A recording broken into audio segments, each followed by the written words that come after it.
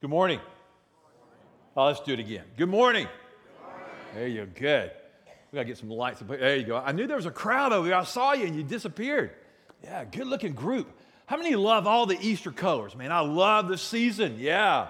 Man, this is the greatest event in humanity and human history, the resurrection of Jesus Christ. And we're glad that you came to celebrate with us this morning. Faith family and friends and family and people that you were able to drag in here, maybe promise them lunch or something, I don't know. I love to read the gospel. I was reading one of the gospel accounts, or several gospel accounts on Good Friday, and I was just being enamored, moved by the story of Jesus and his price, his crucifixion once again. God had been wowing the people, astounding them, if you will. He'd infiltrated the world with his love through his son, Jesus. And then the sacrificial price, the love, that Christ would just give it all up, lay it down, knowing that he had all the power and the authority to call on the legions of angels to come get him, but we were on his mind. I'm so glad that he made that perfect sacrifice. One of the scriptures says that he made a sacrifice once and for all, that we never have to make sacrifice again. Never again. I've got a question. How has the life of Jesus Christ affected you in 2013? As a pastor, I see a lot of people. I talk to a lot of folks without hope. I talk to people with hope. People have grown disappointed. They've got addictions they're facing. There's trials, there's struggles. It's just, there's anger, there's gossip, there's sin. Whatever it is, man, just struggle. And some are finding and experiencing the power of the resurrection. And just a couple weeks ago, one of our good friends, a 29-year-old here in our congregation, school teacher was teaching class, called her husband, says, I have a severe headache. Little did she know she had a tumor. That tumor would be removed. And already she's gotten out of the hospital. She did the Easter bags for outreach yesterday. And she's in worship today with brain surgery less than a couple of weeks ago. Give glory to God, church. That's huge. And then just a moment ago, I had somebody walk up to me. His wife suffers some Crohn's and internal things, and she just had surgery this week. She was in Birmingham. She's come home, and she wasn't going to miss no Easter service. She's here today. Give praise for Lindsay. Isn't that great, church? I love that. Then I turn over here, and I see my sister in Christ, and God healed her dad.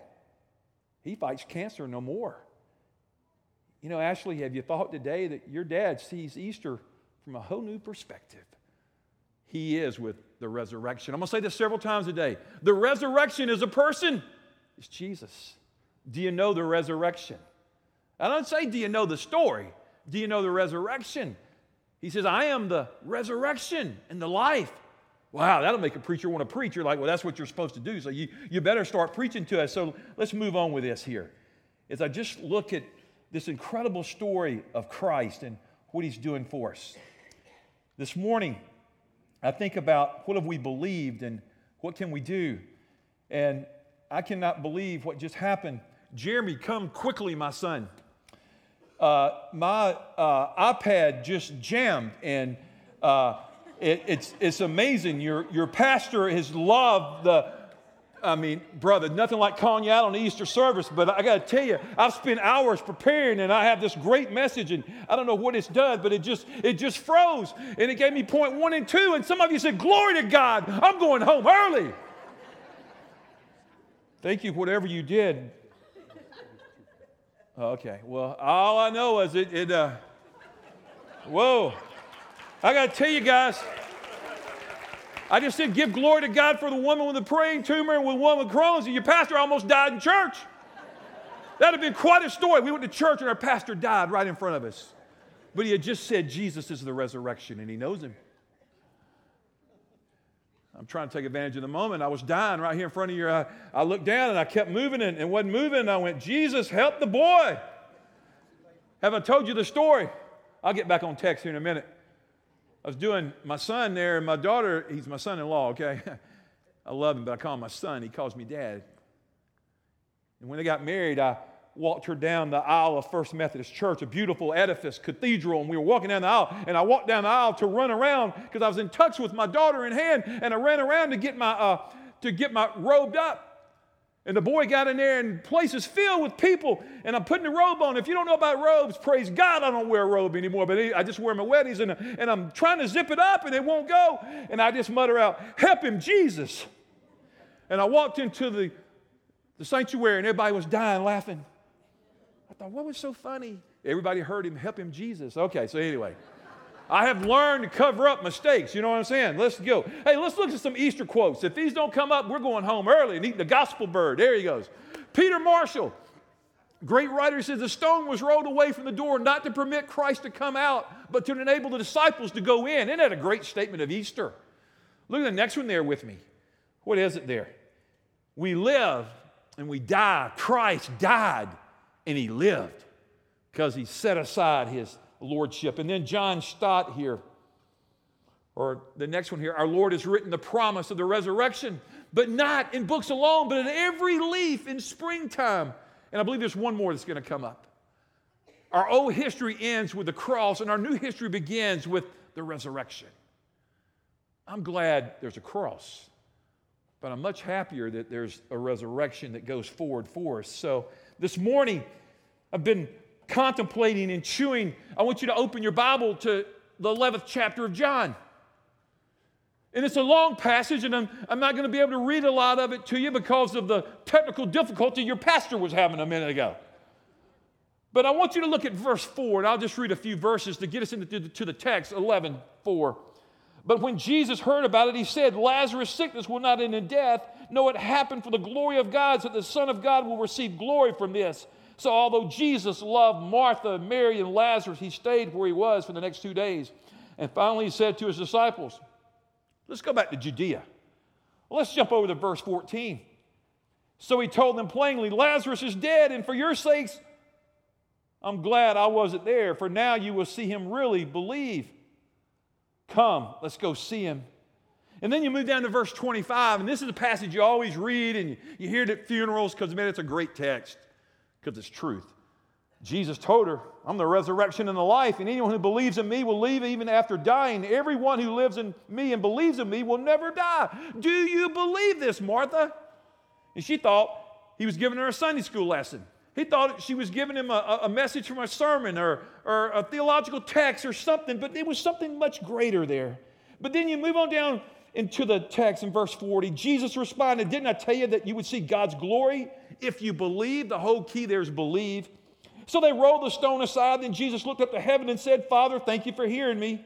You always hear me, but I said it out loud for the sake of all these people standing here, so they will believe that you have sent me. And then Jesus shouted, Lazarus, come out. And the dead man came out, and his hands and feet bound in grave clothes, his face wrapped in a headcloth. Jesus told them, unwrap him. Let him go. Unbind him. Set him free. This morning, the story takes place there in Bethany. Did you know that the word Bethany, it means the house of song, the house of affliction? I love all the meanings behind words, names, and places. Bethlehem, the house of bread. We could go through all these biblical names, and they would name people names, and the names meant something.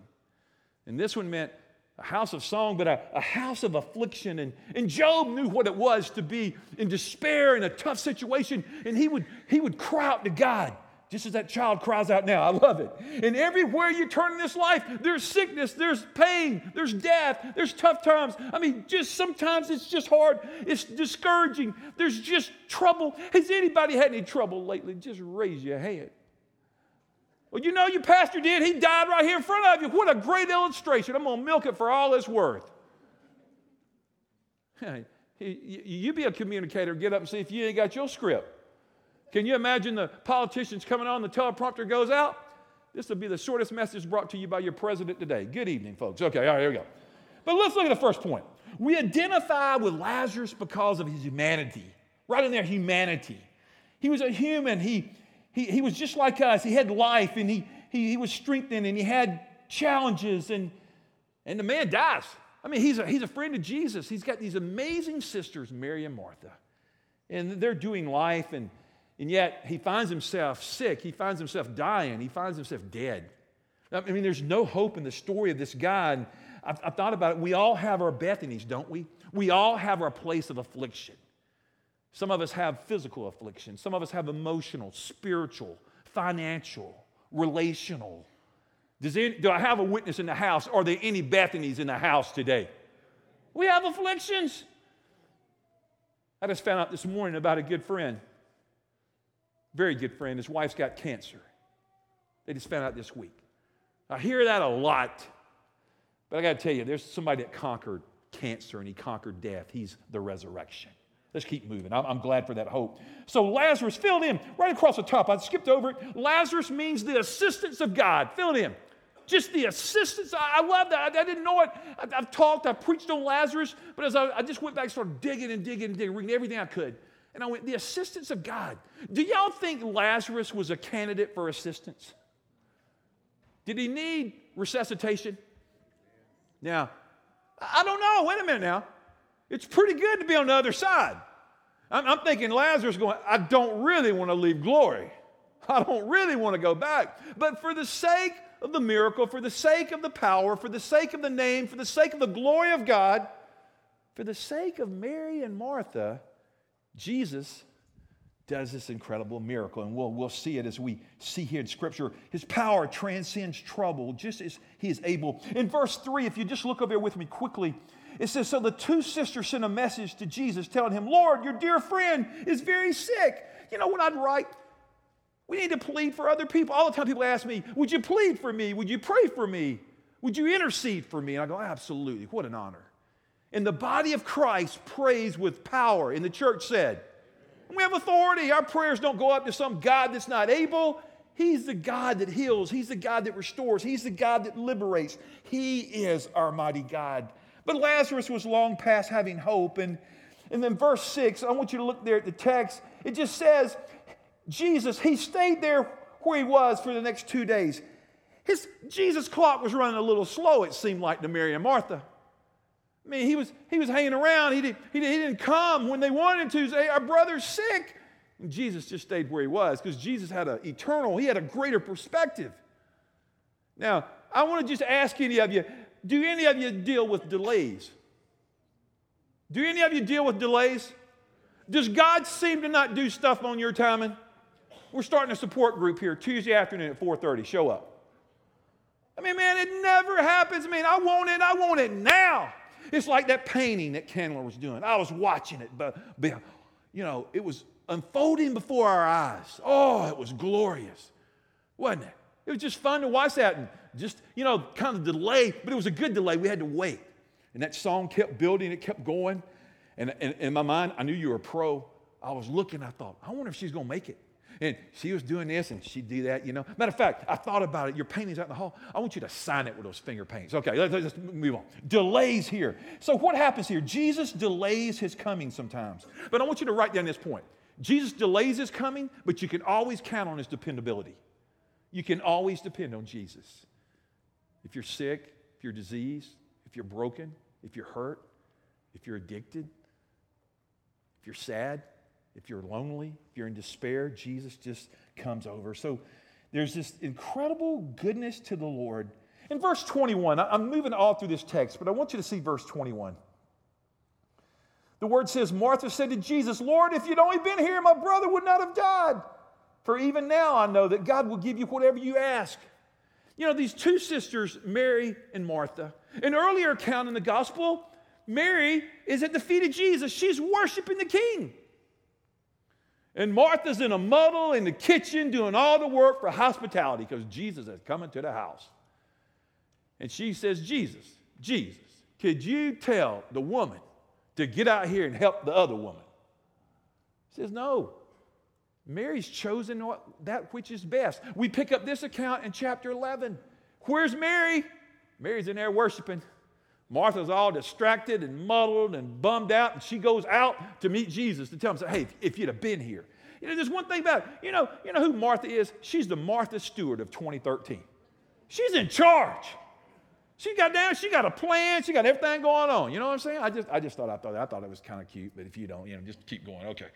So Jesus, helped the woman, but Martha's bold enough to go. And in verse 22, Martha believes. She does believe, but you know what? She's disappointed. And can I just say this today? Some of us get disappointed with the Father sometimes, but He's loving and He's merciful and He's kind and He's good and He's perfect and He's just. And sometimes our disappointments tend to paralyze us and grip us, but they need not hold us back. We just need to hold on to the goodness of God. We can look at His past, we can look at His present, and we always look to the future. And He's got an incredible history, but He's got a greater future for us. So faith has to wait for His timing, for His will, for His way. Faith always has to wait for His will, for His timing, for His way. Faith is the evidence of things unseen. When I say I have faith in Christ, yet I have never seen Him, but I've experienced Him. Have you experienced the resurrection? He's so real, and He's so powerful, and He's so here today. And I think He's inviting us to come and feel our words. And then when you look down at verse 25, and I read it, and I just want to read it again. I am the resurrection and the life, and anyone who believes in me, even though he dies, he should live. I'm like, yes, yes, yes, yes. And y'all, this is a great passage for a funeral. I call them celebrations, resurrection services when you're in Christ. But it's a great passage for today. You know what? I've been chewing on this and reflecting on this and meditating on this and praying through this scripture over and over and over. And I kept thinking, we all need resurrection. We all need Jesus. And I also was thinking we all need resurrection of our dreams. We need resurrection in our marriages. We need resurrection in our families. We need resurrection in some area of our life. There's somebody today that came that they need to hear this resurrection's for you. This resurrection is personal. Death is not the end. And the resurrection of Jesus Christ proves that it doesn't stop at the cross. It doesn't stop at the tomb. But it really starts with the empty tomb. And where He ascended unto glory, and He magnifies, and He sits at the right hand of the Father forever and ever, and He rules from on high. And yet death seems cruel and devastating, and death had crushed Him. And in the scripture, it talks about that Jesus was deeply moved. You build through the text there in the 11th chapter. In the Greek, when it says He's deeply troubled, we don't really have words for it. A lot of times it's hard to translate Greek or Hebrew to English, vernacular. That's when we have all these translations where we're trying to get the best phrases, the best words, and they're just not exact, but they're close, and they're God's word. Hear me say that. But as I was studying this, I want you to hear this. In the Greek, when it says He was deeply troubled, He was deeply stirred, He was moved, it would convey the idea that you're at a funeral. Have you been at a funeral lately? And you go over to the viewing, and there's a long line of people to receive. And in the process of this, there's one person that walks in, and they just say something that unrivets everything in your core, and you gasp. And you just blow. You fall apart. The core of your being feels it. Has anybody ever been there? If you've ever experienced death, you have. That's how moved Jesus is. You're saying, wow, you just explained it. That's what the Greek says. That's what it means in the Greek. We just don't quite get it. But they remembered here Jesus standing at the tomb of the close friend Lazarus, and he comes forward. And yet everybody in here can memorize chapter 11, verse 35. I'm going to do it with you. You're real talented. I know you can do it. Jesus wept. Let's say that together. Jesus wept. Now, why did He weep? There's a lot of reasons He wept. He was deeply moved. He was deeply troubled. He loved Martha and Mary. He loved Lazarus. Could have been he was sad because the people didn't understand. They didn't believe. They had rebellion in their hearts. There's a multitude of reasons that commentaries will tell you why Jesus wept. But here's what I know. Jesus was all human, and Jesus has compassion, and Jesus sympathizes and identifies with my weaknesses and yours, and that is a good thing. So when you're having a bad day, Jesus knows what it is. Do you think Jesus ever had a bad day? Can you imagine? He grew up in a carpenter's house. Do you ever? Now, guys, look, He set aside His glory. I mean, Jesus could have said, hey, now, Joe, Dad, you always wanting furniture, and Jesus could have said, hey, when Dad goes back in the house, furniture. He didn't do that. Do you think Jesus ever hit His thumb with a hammer? Just think about it. Some of you are like, now, you can't talk about Jesus like that. I think Jesus had diaper rash possibly in that day too, okay? Jesus was human. We take the humanity out of Jesus. We love the humanity of Jesus when He comes to give sacrifice at the cross. So here it is, the incredible life of Christ. pointing out, identifying, being human, weeping for the people. And he cares for Lazarus. And Lazarus, but Mary and Martha, they're hopeless. They're helpless. They need support. They need comfort. Man, they don't understand. They're stumped. Everybody got stumped but Jesus. Do you know Jesus never gets stumped with anything that faces us? We go, this is the worst thing that could happen to me. Name the worst thing that could happen, not out loud, just in your mind. The worst thing that could happen to you does not stump Jesus. He can deal with it. He has the authority over it. And he can see us through it. So it changes gladness here, or gloom at the funeral, if you will, to gladness in the Son when he begins to do this great miracle. Let's continue to move here. The giver of life, how great he is, what he's doing for us. These tears are all flowing. The only male in the family is Lazarus, and he's sick, or he's died now. And so these sorrows, these tears are intense. And then just move down to verse 38. The Bible is interesting. Now, I was reading this in a lot of translations. In the NLT, it really disturbed me. It says, Jesus was still angry. And I went, huh? I've never seen that before. I've read this text thousands of times. And then I went and looked at all these other translations. It says, and Jesus was deeply moved. Jesus was upset. Jesus was groaning. As he arrived at the tomb, a cave with a stone rolled across its entrance. But verse 39, it starts building for something good. Roll the stone aside, Jesus told them. But Martha, the dead man's sister, protested. Lord, he's been dead for 4 days. The smell will be terrible. Behold, he stinketh. In Palestine in that day, in this time of the year, the heat, the intense. Okay, let me see if I can set it up for you. We live in Alabama. You know roadkill, dead animals on the side of the road? I'm just trying to help us out here, okay? They can put off a stench, an odor. Dead stuff stinks. And they're concerned, they're worried about Jewish law and touching defiled things. And here he is, and it's just an impossible situation. So his humanity, in the second point, I said it delays, but look at the third point. We get trapped in a tomb, and we must roll the stones away that stand between us and God. We've all got stones. This story is about a specific stone. The ultimate story is about the stone at the tomb that held Jesus in while the guards had watch over him. Didn't really hold him in. They just thought it did. But we've got stones. I want you to make a practical application. We've got stones in our life that we've got to roll off. Jesus tells them here for Lazarus, roll the stone away. I don't know what these stones are. I've had a lot of thoughts about what they could be, and there's no hope, and it's dark. But I just want you to think about these stones in your life for a moment. You got to cast them aside. It could be rebellion. It could be disbelief. It could be unfaithfulness. It could be, it could be a myriad of things. I'm just saying, church, friend, roll the stones away. This Easter, decide that stone has been keeping you back from the goodness and the grace of Jesus. And you just want to roll it aside. So what makes the difference? Well, I'm glad you asked. In verse 40, he says, Jesus responded, didn't I tell you that you would see God's glory if you believed? We'll all see God's glory if we believe in him, in the Son, and trust and embrace and experience. So he says, do you want to see my glory? Yes, then believe in verse 41. So they rolled the stone aside, and then Jesus looked up to heaven and said, Father, thank you for hearing me. Jesus knew that the Father always heard him. He said it for the benefit of the people, that he wanted them to know that he was God. He knew that his Father and him were one. Father, Son, and the Holy Spirit, the triune God. The oneness, it's a mystery. And he said it. And he knew the Father. And the people were like, wow, he talks to God. He is God. But Bill, here with me in the story, guys, it gets better. Oh, I love this part. So they roll the stone aside, and he wants them to hear him. But look there in 42. You always hear me, but I said it out loud for the sake of these people standing here so they will believe you sent me. But in verse 43, guys, this is when it just starts getting shouting good. Then Jesus shouted, Lazarus, come out. Do you think he just said, Lazarus, come out? He could have.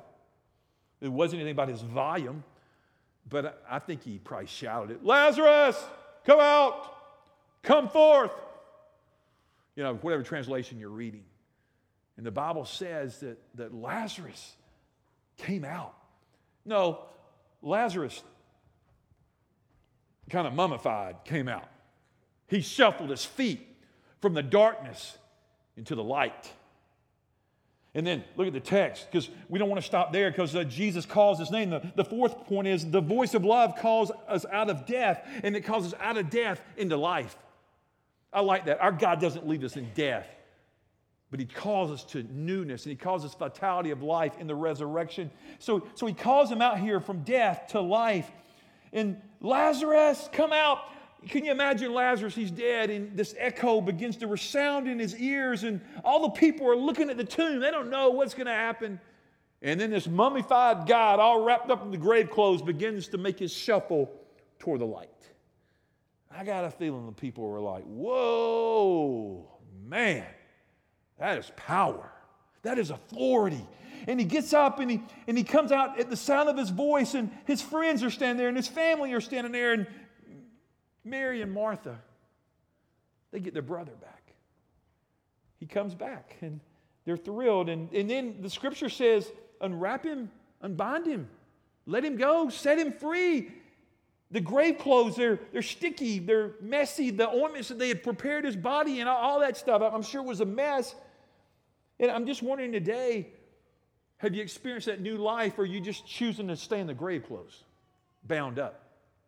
You can choose to leave this service and go, man, what a marvelous painting, inspirational music off the chart, message, whatever. My prayer is that you leave here encountering the one who is life, the voice. I've been preaching about the voice. This is the sixth week.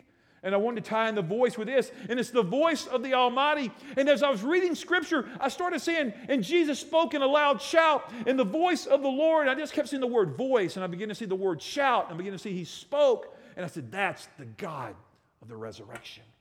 We serve and know him if we put our faith in Christ. Jesus didn't come out of or Lazarus here in the story didn't come out and go, ta-da, I'm here. He came out, he walked out, just signifying, reflecting glory to his Father. And something awesome is happening here, but Jesus raises Lazarus, and yet he's not free yet because he's still bound up. Here's what I'm saying. You could be a believer in Jesus Christ today. He's forgiven your sins. You've received Christ personally as Savior and Lord. You've begun to have a relationship, and you're following after Christ, but there are things that are holding you back. They're binding you back. I'm saying, get unwrapped today. Let Christ unwrap you. Let him set you free from whatever bondage it is. It's not worth staying in that life. It wouldn't have been very attractive for Lazarus to stay at this place. And yet Lazarus gets made alive by the Son of God. You build to the story of Easter, and Jesus resurrects, and he comes out of the tomb. And I love one of the accounts that says, and when Jesus came out and he began to appear in many times and to many people, and at one time, one writing says that all the people came up out of the grave, and they all appeared in the marketplace. Can you imagine? Here comes Aunt Esther. Guys, we read it like, okay, Jesus rose, some dead people rose, they went to the square. Guys, that is big stuff. If I went to Aunt Esther's funeral 5 years ago and all of a sudden Aunt Esther, she showed up in the marketplace, I'm telling you, I'm disturbed, okay? Something's happening here. But we're bound by things. We're bound by past hurts, bad habits, hang-ups. I don't know what it is, unbelief, fear, distractions. Just say, Lord, would you say this to the Lord today? Lord, I'm stagnant. Lord, unbind me. Let me go. This is part of the message of Easter. It's about the glorious Son of God being resurrected for us. But a part of it is what Christ is doing in us through his power that raised him from the dead. He comes to set us free if we'll take time to worship him and to overcome our past sins and those things that are holding us back. But we get so bound up. And I just think it's time for the church to remove grave clothes. In Romans 6, it says, we were buried with him through baptism into death, in order that just as Christ was raised from the dead through the glory of the Father, we too may live a new life. That's what I'm inviting you to today. Will you put off the old life? Will you put off the grave clothes and serve the resurrected one, the King of glory? Once we were dead in our sins, and now we're free, the gospel writer says, and God is kind. He's not soft in kindness. He takes us firmly by the hand, and he leads us into a radical life change, says Romans from Eugene Peterson writing in the Message. These words that I speak are life. This morning, a few years ago, a friend of mine, Donna's, invited us or introduced us to Sarah Young's writings in Jesus Calling. It's the best devotional out there. It's the best devotional I've ever read. I've read a lot of devotionals, and I'd love for you to get it. But there's a new one I just found out the other day, so I wanted to get it. And so I was reading it this morning early when I was reading the scriptures, and I just want to see what Sarah Young said today. And listen to this. This was amazing. I said, God, only you could do this. I want you to love me, listen to my voice, and hold fast to me, for I am your life. This is the way of wisdom. And then she goes through this great story, but then she gave a passage here, and I don't think I'd ever quite seen it, in Deuteronomy 30:20. Write down Deuteronomy chapter 30, verse 20. You're saying, this is part of the resurrection story? This is a great word from our God. Deuteronomy 30:20 says, choose life that you may love the Lord your God. Listen to his voice and hold fast to him. For the Lord is your life, and he will give you many years in the land he swore to give your fathers Abraham, Isaac, and Jacob. Is that a great passage? But listen to his voice. Hold on to him. That's Jesus.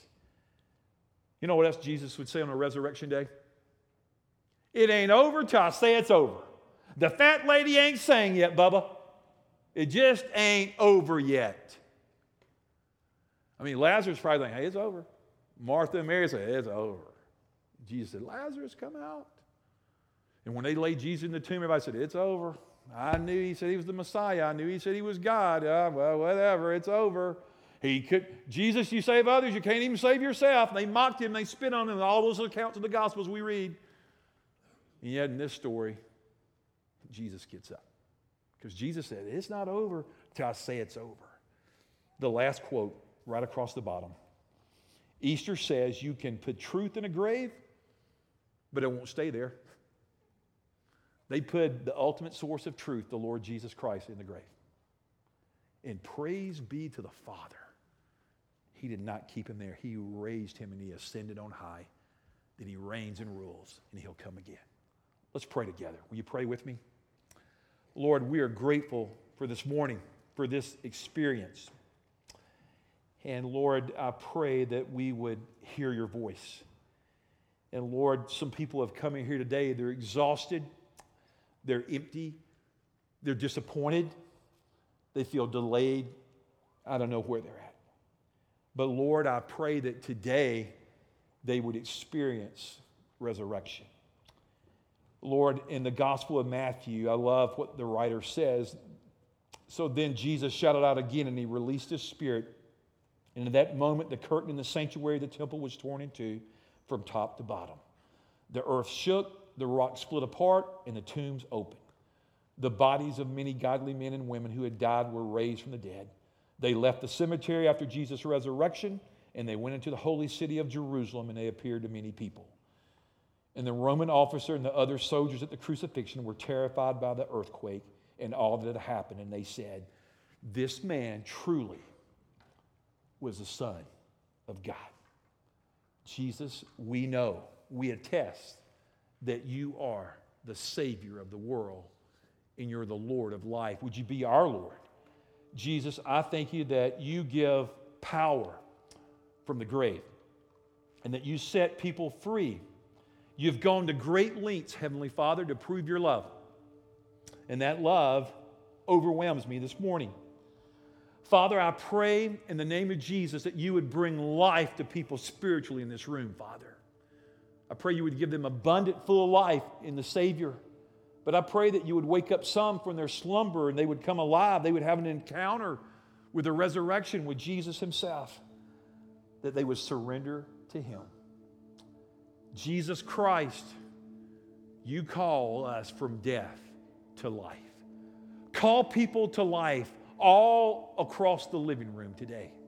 Right now, I'm going to invite prayer counselors and friends and elders to go to the side tables.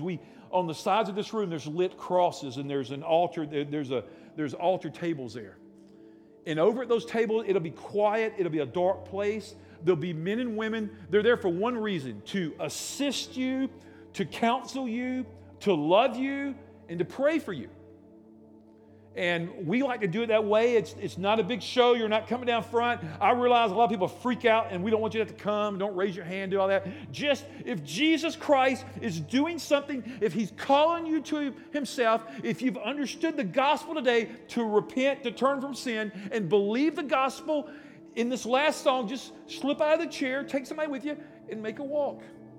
Take a walk across the room and go over there, and somebody will just share more about Jesus with you. This could be the shortest walk you'll ever take. It could be the longest walk you'll ever take. But it could be the eternal walk that you need.